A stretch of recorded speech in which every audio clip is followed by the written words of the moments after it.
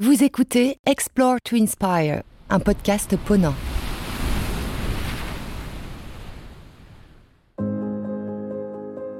Depuis plus de 30 ans, la compagnie Ponant navigue vers les rivages les plus reculés, afin d'explorer le monde pour mieux le comprendre et le protéger.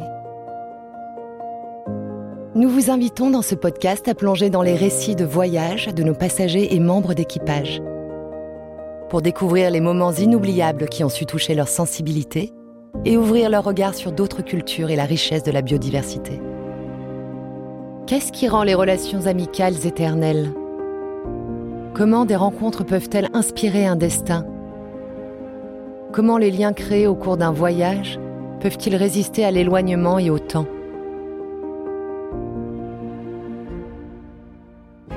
Dans cet épisode, embarquez à bord du commandant Charcot en compagnie de Tom pour sa toute première expédition en tant qu'élève officier.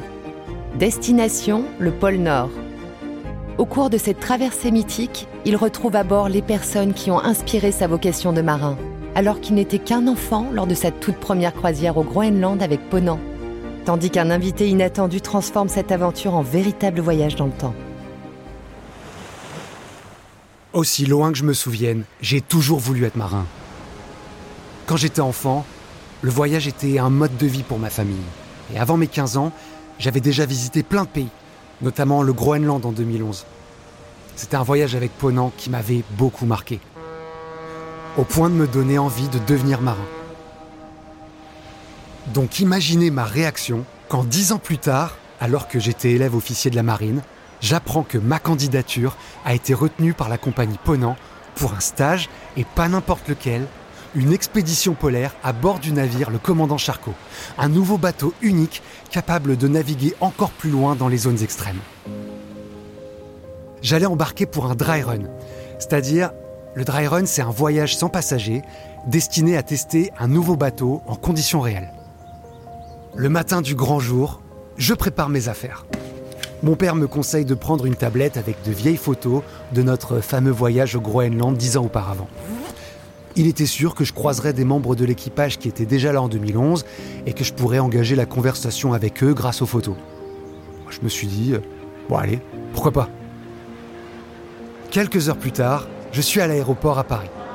Je prends 3 vols successifs, direction Longyearbyen sur l'archipel du Svalbard, en Norvège.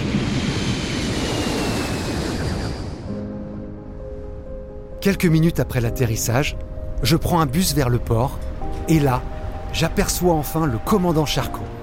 Il est amarré, là, flambant neuf, au milieu d'un paysage polaire absolument sublime. La mer et des montagnes enneigées à perte de vue. Je prends 1 million de photos et on embarque. Et le commandant, Monsieur Garcia, nous souhaite la bienvenue. À bord, il y a beaucoup d'espace. C'est magnifique. Raffiné, élégant. Je me dis que les passagers y passeront de beaux moments, mais en attendant, c'est moi qui en profite.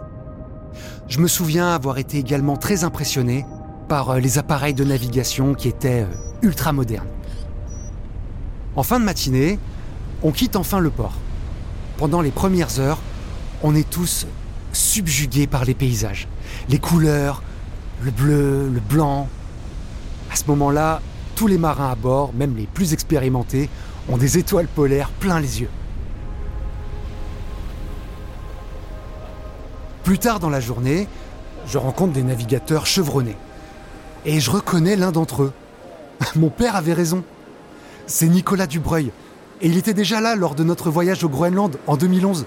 Chez Ponant, tout le monde connaît l'histoire de cet aventurier des régions polaires. Il connaît très bien la culture inuite, car il vit au Groenland une partie de l'année. Je me présente à lui, je sors mes vieilles photos du Groenland et je lui en montre quelques-unes. Et il me reconnaît rapidement. Et il me dit qu'à l'époque, j'étais l'un des rares enfants embarqués à bord des navires Ponant.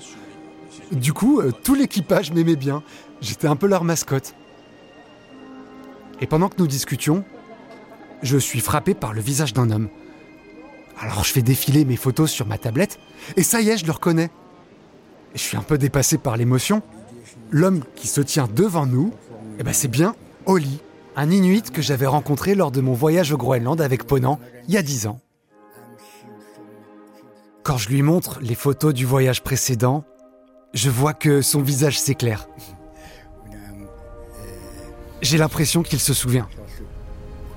Lors du fameux voyage au Groenland avec Ponant, en 2011, on avait visité le village inuit de Kuchler-Suak, un minuscule hameau au milieu de la banquise. Et c'est un décor qui m'avait marqué. Nous avions passé quelques heures dans le village avec des Inuits qui nous expliquaient leurs coutumes. Et l'un des habitants du village s'était pris d'affection pour moi. Je me souviens qu'il me parlait, il essayait de me faire rire. J'étais encore un enfant à l'époque. Je comprenais rien à ce que disait cet homme du froid. Mais grâce à ses mimiques et à sa gestuelle, il arrivait quand même à me faire rire. Après la visite de son village, il avait invité ma famille à rencontrer la sienne. Juste nous, sans les autres passagers.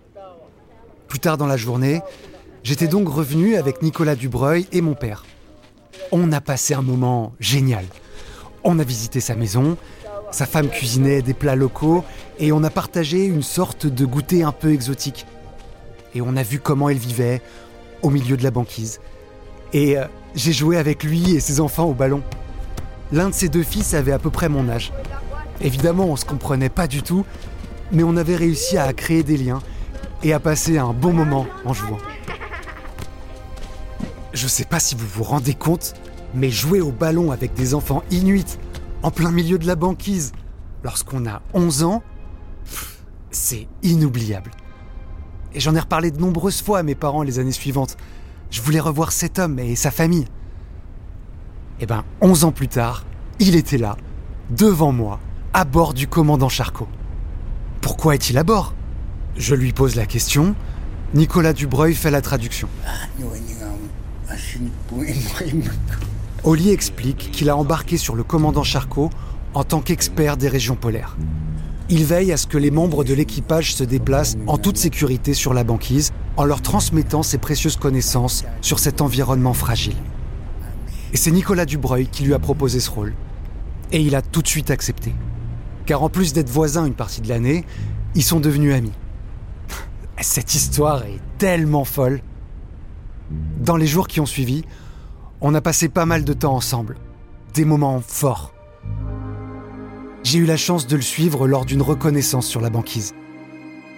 Quel environnement magnifique. Le retour en France et à la réalité a été très dur, puisque le lendemain, j'étais en classe à 9h. Mais mon esprit était toujours là-bas. Et aujourd'hui, j'ai qu'une envie.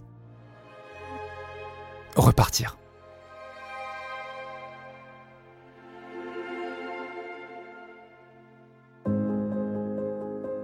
Vous venez d'écouter Explore to Inspire, le podcast de Ponant. Pour prolonger ce moment d'évasion, rejoignez notre communauté de passionnés sur les réseaux sociaux Ponant ou sur notre blog escale.ponant.com. À très vite pour partager de belles émotions à l'écoute de nouveaux épisodes de podcast et à bord de nos navires.